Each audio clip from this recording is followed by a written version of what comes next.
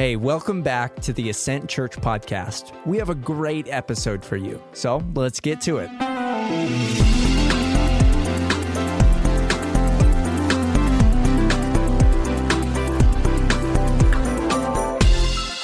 How you guys doing this morning? Awesome. Cool. Let's give a hand to my grandfather-in-law.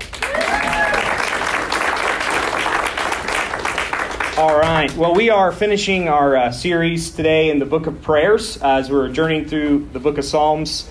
And as Junior said, Garrett Owen's going to be preaching this morning. And Garrett, if you want to go ahead and come up, he's the fifth and final guy to preach their first sermon. And so we saved the best for last, right? Maybe. I don't know. But No, I'm really proud of this kid. He's worked really hard the last... When did I tell you about this? Like 2 months? Yeah, probably so. Right. So when he's way better than me, just remember he had a month to prepare this. Yeah. Okay? And I'll be back next week. Just to let you guys know kind of where we're going. We'll be back in 2 Peter. We finished last time I preached, which was like 3 years ago, it feels like. We were in 1 Peter, now we're going into 2 Peter. It's going to be a lot of fun. We get to talk about power for a godly life, and then we get to talk about hell and the end of the world, which is just my favorite two topics, you know. So it's going to be a really fun series. I'm super pumped about it, and I'm even more excited to see what God's going to say through Garrett today. So I'm going to pray for him, and then I'm going to turn it over to him. Father God, thank you for Garrett. God, thank you that he reached out to me about 1.5 years ago, and we've been able to develop a friendship. Lord, I'm so proud of all the things you're doing in his life. I'm proud of him for even standing up here and taking this risk. God, I pray as a people we would do a really good job of listening today. We would listen to the words that Garrett has prepared for us. And God, I pray for Garrett. I pray that you'd calm any nerves that he might have and give him courage to speak your word. Lord, we love you and we praise you. Amen. Amen. Thanks. Okay, I'm like up here checking my fly. I remember one time Blake's fly was down, and I'm like, that's my worst fear now. So, okay, well, happy 4th of July, everybody. I'm super pumped that you guys decided to come today. This is a lot larger crowd than what I was expecting, so my heart rate's a little bit up right now, but that's okay. So I thought that before I begin, that I could maybe tell a few jokes just to get the first few words out of my mouth, and that way I don't, just stumble into it. So these are some dad jokes. If you like dad jokes, laugh really hard. If you don't like dad jokes, still laugh really hard. Okay, so how come there aren't any knock-knock jokes about America? Anybody? Because freedom rings. What was the most popular dance in 1776? Independence. Yeah, nice. Independence. Okay, what did a patriot put on his dry skin? Revolution. All right, and finally the last one. What did one American flag say to the other American flag? Nothing, it just waved. Okay, so yeah, I'm a little bit glad I decided to do that. My heart rate's still like 150 right now, but it's okay. So this is my very first time ever preaching a sermon. Honestly, I'm just humbled. So thanks, Blake. Thank Ascent Church. And honestly, just praise God for allowing this opportunity. So let me just pray before I begin, and then we're just going to jump right to it. Father God, we just praise you this morning. We praise you for your goodness, for the word that you have put before us. God, I pray that you would just soften the hearts of the listeners. And God, just speak through me. Give me the words. In Jesus' name, amen. Amen. All right. Well, today we're going to be looking at Psalm 8, as Junior just read. As he said, it was written by King David. And we're going to be talking about the word glory. And so I realize that the word glory isn't one that's in our everyday vocab, but primarily what it means is a sort of royal power or beauty. So a lot of the times when we picture something with extreme power or beauty, some of us think of nature. So some think of a rushing river with rapids and waterfalls. Some think of sports or a great athlete. So you may think of Michael Jordan, for example. Or perhaps you really know basketball and you think of LeBron James. But when we experience these type of things, we often drop our jaw in amazement, or we gasp in awe, or we may even become covered with goosebumps. Either way, we've all experienced this glory in one way or another. And in a similar manner, the glory of God is capable of doing the exact same thing in our everyday life. And that is what we're going to be looking at in Psalm chapter 8. And we see this in three different ways. First, the glory of God in his name. Second, in his people. And then lastly, in the gospel. So now we're going to get straight to my first point. The glory of God in his name. So verse 1 reads, Lord, our Lord, how magnificent is your name throughout the earth. You have covered the heavens with your majesty. At first glance, it's pretty obvious, right? Like David is pointing out this power of God's name. But it's deeper than him just saying it, right? He says it with passion. So he begins with Lord, our Lord. And when you say these first three words out loud, it may sound redundant, right? Almost like he's addressing God twice within the first three words. Almost like he's letting God know he's speaking to him twice. Why does he need to let God know he's doing this, right? So when we research this deeper, we can actually find out that the King James Version of the Bible writes the first Lord in all caps. So it's capital L, capital O, capital R, capital D, versus the second Lord, which is only capital L. So maybe David isn't saying the exact same thing. See, the all caps Lord is actually the translated Hebrew name of God. The correct pronunciation is debated, but you've probably either heard it as Yahweh or Jehovah. And the reason we're not 100% correct on this pronunciation is because early Jews, such as King David, who's writing this psalm, felt that this name was so sacred that when they were writing their scripture or whatever they were writing, they literally would not even spell it correctly. They would only put the consonants on their scrolls so that if somebody were to read it, they wouldn't say the name out loud. It was so sacred. This is the name that the Lord spoke to Moses in Exodus chapter 3. So in Exodus chapter 3, God calls upon Moses from a burning bush. And he's like, Moses, I need you to lead my people out of slavery. So Moses is like, okay, God, I can do that. But what should I tell them to call you? And God says, Yahweh, tell them that Yahweh sent you. So when translated to the English language, this name literally means, I am who I am. So I don't know about you all, but for me, that's really confusing, right? It's like this name is one that exceeds what we think of as a name, right? It's a state of action and also a state of becoming. So this name is one that speaks to the nature of God in a way that can't even be explained or interpreted by our human thoughts. This name represents the character of God, that he is eternal, unchangeable, and always faithful. This is how David starts this hymn, Yahweh. And so if explaining the meaning and the interpretation of this name isn't enough for you to admit that it has glory, let me point out one more thing. So just for a second, I want everyone here to take a big, deep breath, mouth open, big inhale, long exhale. You better be hoping the person next to you brushed their teeth this morning because you're going to find out real fast if they didn't. Anyway. Now, so inhale, exhale. Now I want you to say the name Yahweh, but whisper it. No vocal cord use at all. Just whisper Yahweh. So now kind of alternate the two. And then as you start to alternate, make your inhale Yah, exhale way. Yahweh. Do you see the similarities between the two? Like it's almost like your breath is the name of God. So now I want us all to think about, why is it that we breathe? Why is it that we have to breathe in order to stay alive?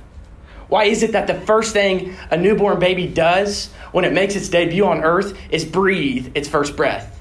And why is it that the last thing that we do on this earth before we die is breathe our last? And now I want to ask you all this question. Could it be that the pronunciation of this name is always on our lips? It's literally the fuel for our lives. And that the only way to comprehend this name is to sit in silence, only breathing, contemplating on the power of this name, Yahweh. His name is that which represents glory and life. And now to the second Lord, which only has the capital L, which is, again, another translated Hebrew word, which is Adonai. And this means master or ruler, right? So David begins by calling Yahweh, or by calling God Yahweh, and then he goes right into saying he's his master. So do you see my point becoming clearer now? His glory in his name. In just these first three words, David is not simply just addressing the Lord by, hey, men upstairs, right? Like, he is addressing the most holy being to ever be and is establishing who the Lord is by calling him by name. He is who he is. He is our master and our author and our ruler. Amen. And now that the first line is clear, we can begin to grasp a better understanding of the latter half of the verse. How majestic is your name in all the earth. Because on the first read, when you read how, typically you're asking a question, right? Like in our language, when we say how, we're meaning by what means. But when you look at the verse, David's not asking a question here. See what he's doing? He's making a statement about God's name, declaring the power, authority of God and his character in all the earth. So now that we see he's calling God this holy name and that he believes it's wonderful, we must ask why? Why, David? So let's sit in David's seat and take a look at God's awesome track record up to this point. So to begin, we can go all the way back to Genesis chapter 1, and we have evidence that God created all things, from the heavens, the earth, to light, to darkness, to plants, animals, and finally humans. So I'd say that's pretty glorious, right? Like that's enough to say that his name is glorious. But we're not going to stop there. We also have knowledge that God had the power to cause the entire earth to flood in Genesis chapter 7. We also have knowledge from the book of Exodus, in which Moses, like I said earlier, who God called upon, when Moses led the Hebrews out of Egypt. So God did many powerful things in this portion of the Bible, most notable being that he sent powerful plagues such as hail, locusts, and darkness upon the Egyptians. And maybe the most well-known, he parted the Red Sea, leading the Hebrews to freedom. So now these are just a few large examples of the supreme power, and there's many smaller that I skipped over, but nonetheless, it's evident that this name is glorious. And then in the latter half of verse 1, it reads, "You have covered the heavens with your majesty." So we see that God is not only glorified on earth, but also in the heavens. Right? It's like the earth was not a big enough measure for David to get his point across here. So not only is he king of the earth, but also of the entire universe. And ultimately, I admire what David has done here, because I believe it sets as a beautiful example for people like you and I in our prayer and our worship time with the Lord. So you see what David has done is he has entered into this precious time, this time of prayer with the Lord, by addressing him by the most powerful name he knows how. And he begins his worship with an attitude of pure praise to Yahweh. So that's how this point applies to us. In order to worship the Lord, we must begin with an attitude of praise to the giver of life and the one with the most holy name in all the earth. Now let's keep reading to see how David continues to worship this glorious God. Verse 2 reads, "From the mouths of infants and nursing babies, you have established a stronghold on account of your adversaries, in order to silence the enemy and the avenger." I remember reading this verse the first few times, and I was like, what is going on? Right? Like, David does a complete 180 in his writing. One moment we're drawn to this magnificent power, huge power of God. And then all of a sudden we're talking about teeny tiny nursing babies that can destroy his enemies. And this is what leads me to my second point, which is the glory of God and his people. You see, in verse 2, David touches on a common theme throughout the Bible, which is that God often displays his power in weak vessels or moments of what the eyes of the world would call weak. This theme can be summed up by one word: counterintuitive. Counterintuitive means that is against our intuition or our worldly thoughts, or what we would initially think is correct. We look around and we can see this everywhere. God is constantly using weak, insignificant people to accomplish great things. Myself, for example, I'm but a broken sinner who is destined for hell. And right now, God is using me to stand up on this stage to preach his word. Amen. It seems absurd. Some biblical scholars debate what David is alluding to here. Some believe he means it literally. In other words, he's not beating around the bush, right? Like, he's meaning that when the enemies of God hear the goo-goos and the gagas of babies, that they literally become silenced because the glory and the power of their Creator is far great to deny. And I think this is a valid point, right? And I'm sure there's parents or grandparents or aunts and uncles in the crowd who can relate. Because if you have ever held a brand new baby infant in your hands and simply thought about the miracle and the beauty and the tiny biological details that occurred for this baby to be born, then the evidence of their Creator is far great to deny. Other scholars believe that David could be alluding to his personal experiences in the battlefield. See, in 1 Samuel 17, we see that the Lord used David to defeat the Philistine battle giant Goliath.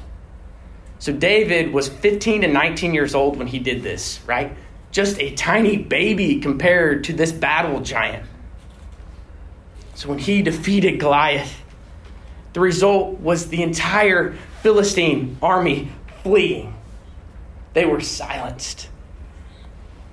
We also know that during the time when David was running from King Saul, due to Saul being jealous of David and all his victories, that David created his own band of soldiers, somewhere around 400 in number, which was a tiny army. And this army was made up of people who were outcasts, desperate, or in debt. And it was with this army that David was able to defeat the nasty enemy of God, the Amalekites.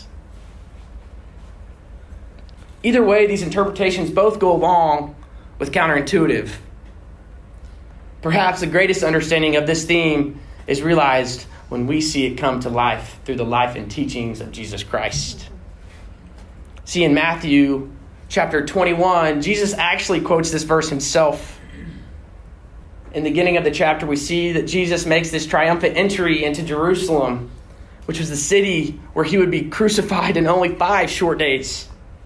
He then goes into the temple, overturns all the money tables, kicks out all the people disgracing this holy place. And then we can read, starting in verse 15. When the chief priests and the scribes saw the wonders that he did, and the children shouting in the temple, "Hosanna to the Son of David," they were indignant and said to him, "Do you hear what these children are saying?" Jesus replied, "Yes, have you never read? You have prepared praise from the mouths of infants and nursing babies." In other words, the Pharisees and the scribes were so upset that the children were praising God, that they were praising Jesus. And they ask him, "Are you all right? Are you all right with this?" And Jesus decides to quote this psalm, saying that, yes, I do hear them, and yes, they are correct, because I'm him. I'm the one that the psalm is about.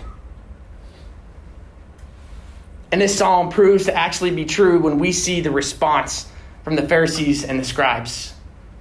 Not another word out of their mouths. They're silenced. This is not the only time when the theme of Psalm 8, verse 2 applies to the life and teachings of Jesus, though. You see, it's pretty counterintuitive for the King of Kings, the source of our salvation, to be born to a carpenter father, a teen mother from the insignificant town of Nazareth.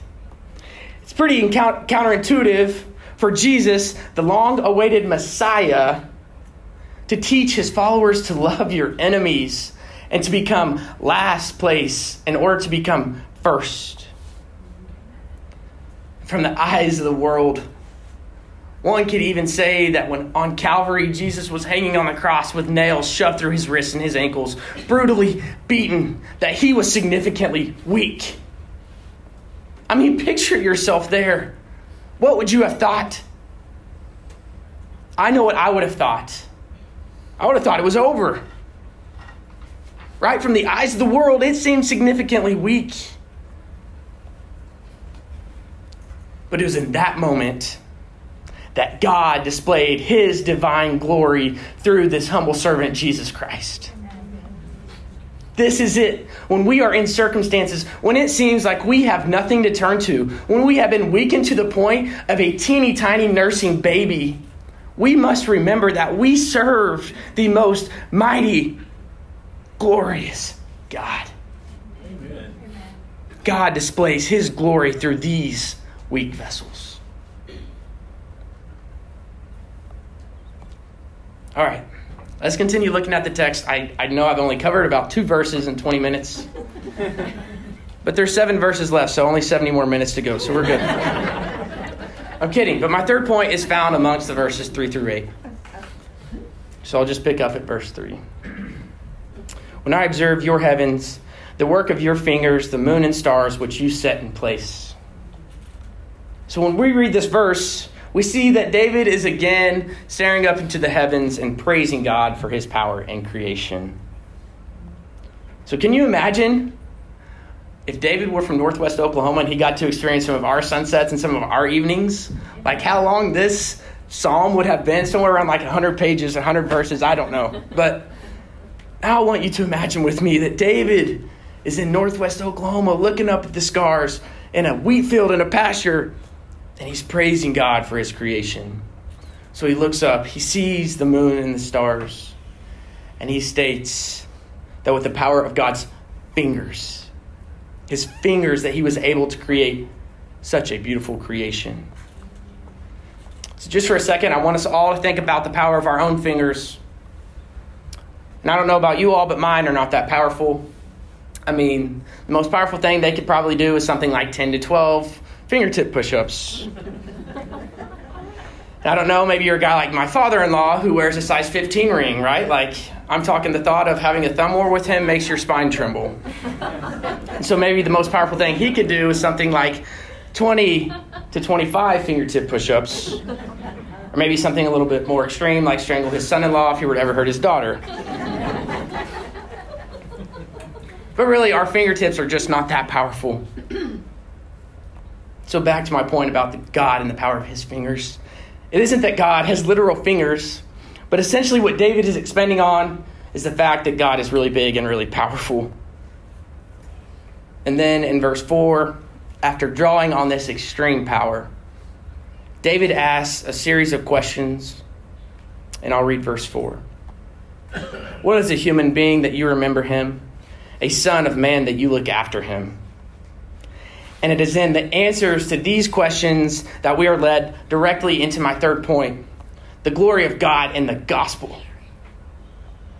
And asking these questions, David is absolutely astonished at how God works in our lives. You see, compared to many objects or many things that God has created, man is but a speck in the universe. I remember once watching a video called The Known Universe, in which the screen starts out over the Himalayas, and then it gradually expands out past the planets and finally out of our universe until our universe is like a teeny tiny pin dot on the screen. So after watching this, you can begin to relate to David, because truth be told, we're really not one of God's more physically large creations. However, although so weak when compared to many of these creations, it is us. And I love the word that some translations use here. It is us mortals who God chooses to remember. And not only does he remember, but he looks after us. Then in verses 5 through 8, we read, "You made him a little less than God and crowned him with glory and honor. You made him ruler over the works of your hands. You have put everything under his feet, all the sheep and oxen, as well as the animals in the wild, the birds of the sky and the fish of the sea that pass through the currents of the seas." So in these verses, David continues to praise God for not only looking after us, but for also making us a little less than the heavenly beings, crowning us with glory and honor, making us ruler of the works of his hands, and putting everything under our feet. So those are some pretty incredible attributes for such small creation. So for some of you, this may ring a bell and take you back to Genesis chapter 1 of the creation story. So in Genesis chapter 1, starting at verse 26, we can read, "Then God said, 'Let us make man in our image, according to our likeness. They will rule the fish of the sea, the birds of the sky, the livestock, the whole earth, and the creatures that crawl on the earth.' So God created man in his own image. He created him in the image of God. He created them male and female." What incredible gifts and power that God gave us. This is what David seems to be reflecting on. And I'm putting special emphasis on the word reflecting because, as you and I know, just as well as David probably did, that we do not have full dominion or power over everything. So cats, for example, right now I'm experiencing my lack of dominion over the cats in my neighborhood. You see, if I had complete power over them, I wouldn't have to make a weekly trip to Target to get mothballs to spread them all over my flower bed, right? I would simply say, "Cats, stop pooping in my flower bed," and I would be a happy man. But that's not the case. This is not the case because of one thing, and that one thing occurred in Genesis 3, sin. When the first man, a.k.a. Adam, when he sinned, this dominion, this power given in Genesis 1, it fell. And brokenness and death entered the world, and it snowballed. In fact, we can see that 3 chapters later after the first sin, that every inclination of the human mind was evil all the time. God was deeply grieved. God had every single right to completely wipe the entire earth of every piece of humanity, but he didn't. He didn't.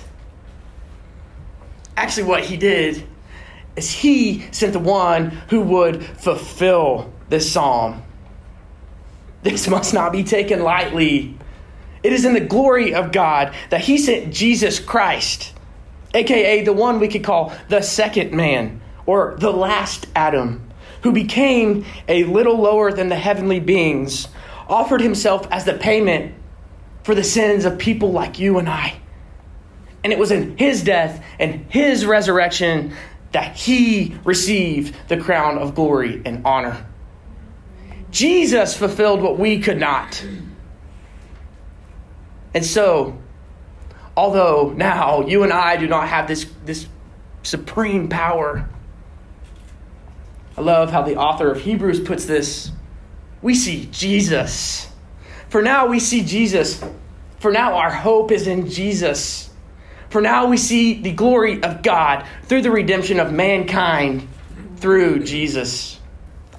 And it is in the second coming of Jesus Christ when all things, including brokenness, sin, and lastly death, will be put in subjection to him. And it is then that the ones who gave their life to Jesus Christ, that we will be restored to an honor and glory far greater than anything that we can imagine now. So to conclude, let's look at verse 9, because in a way, David leads us right into it. Verse 9 reads, Lord, our Lord, how magnificent is your name throughout the earth. The exact same words as the opening half of verse 1. This again, at first glance, seems like David is simply restating verse 1, closing the psalm in a traditional way. But actually, when we read the final verse, we see that David is not meaning in a propositional way. Rather, it is in a way to conclude what he just said in verses 2 through 8 is more than enough evidence to say that God's name is glorious. So now, as we leave here today, I want to challenge each and every one of you to live in light of God's glory in all that you do. For a second, think back to the beginning of the sermon when I gave examples of the things that we think we often see glory in. Nature, sports, some it's art. In these moments, we typically aren't tempted by sin or by our flesh. We typically aren't tempted to start an argument with our spouse, to lust, to be angry or full of hate. So if the glory of these things is capable to impact us this much, how much more so can the glory of God? How much different would your life be if in every moment of your life you were making a conscious effort to live in light of God's glory? Let's pray. God, we praise you. God, for your glorious name. God, for watching over us and acting in our lives. God, you are so good. We praise you for Jesus, the one who fulfilled this psalm, so that one day we can look forward to a future glory with him. It's in Jesus' name. Molly, if you want to go ahead and come up. Let's give a hand to Garrett. Did a great job. I learned a lot. I learned that sin is why cats poop in gardens. And also that Garrett is way stronger than I am because he thinks 10 to 12 fingertip push-ups isn't impressive. I just was like imagining myself trying to do one, and it was an embarrassing thought even. So I really appreciate the word, Garrett, and it is truly amazing. Think how different our lives would be lived if in everything we saw the glory of God. Amen. We walked outside and we didn't just take the sunset for granted, but we said that's a work of God. That's his masterpiece. That's how glorious and awesome he is. And that very same God cares about Blake Farley. That very same God cares about you. When you think about those kind of things, doesn't it just kind of put everything in your life in perspective? Right? Like the problems that once seemed so big compared to the glory of God seem really, really, really small. And as Garrett was speaking today, I was just impressed by the Spirit over and over and over again to open my own eyes and to look up at the glory of God. Because I get so caught up in my own life, looking at what I'm doing and what's going on in my life, that I can forget how magnificent and how powerful and how strong our God Yahweh really is. So friends, what I want to do, Garrett just prayed for us. I'm going to pray for us really quick. And then I'm going to give us 20 seconds just to say, God, what are you saying to me through this message? And you can reflect on the glory of God in your own life. And then we're going to stand and we're going to sing to this glorious God. So, Father, I thank you for Garrett. Thank you for the word he gave. Lord, the preaching of your word is a sign of your glory, that you would use guys like Garrett and I. You would use people, human beings, to proclaim your powerful and wonderful word, your gospel message of Jesus Christ and what he's done for us. Lord, thank you for that message that has been preached today. Lord, that through faith in you, there is forgiveness of sin. I don't have to carry my shame anymore because you bore it on the cross. Thank you that through you, we have the Holy Spirit and the church to walk alongside us in this life as we pursue Christ's likeness. And God, thank you for the glorious hope. The hope that although this world is beautiful in many ways, we see the brokenness, and yet we know that you're going to return and you're going to restore that brokenness to the glory and goodness you have planned for it, and you have planned for us. Lord, it's on that hope that we now pray and we ask you, God, to speak to us As your word has been preached, Lord, tell us what you would have us to do as we go out of this place and we live our lives. And right now, friends, I'm going to give you about 20 seconds. Just say, Holy Spirit, what are you saying to me through this message? And then just listen, reflect upon what was preached.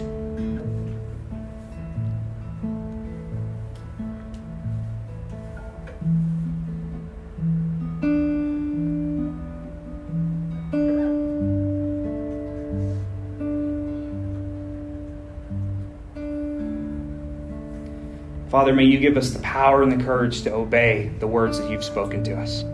It's in your name, your glorious name, we pray. Amen. Amen. Friends, let's stand and sing.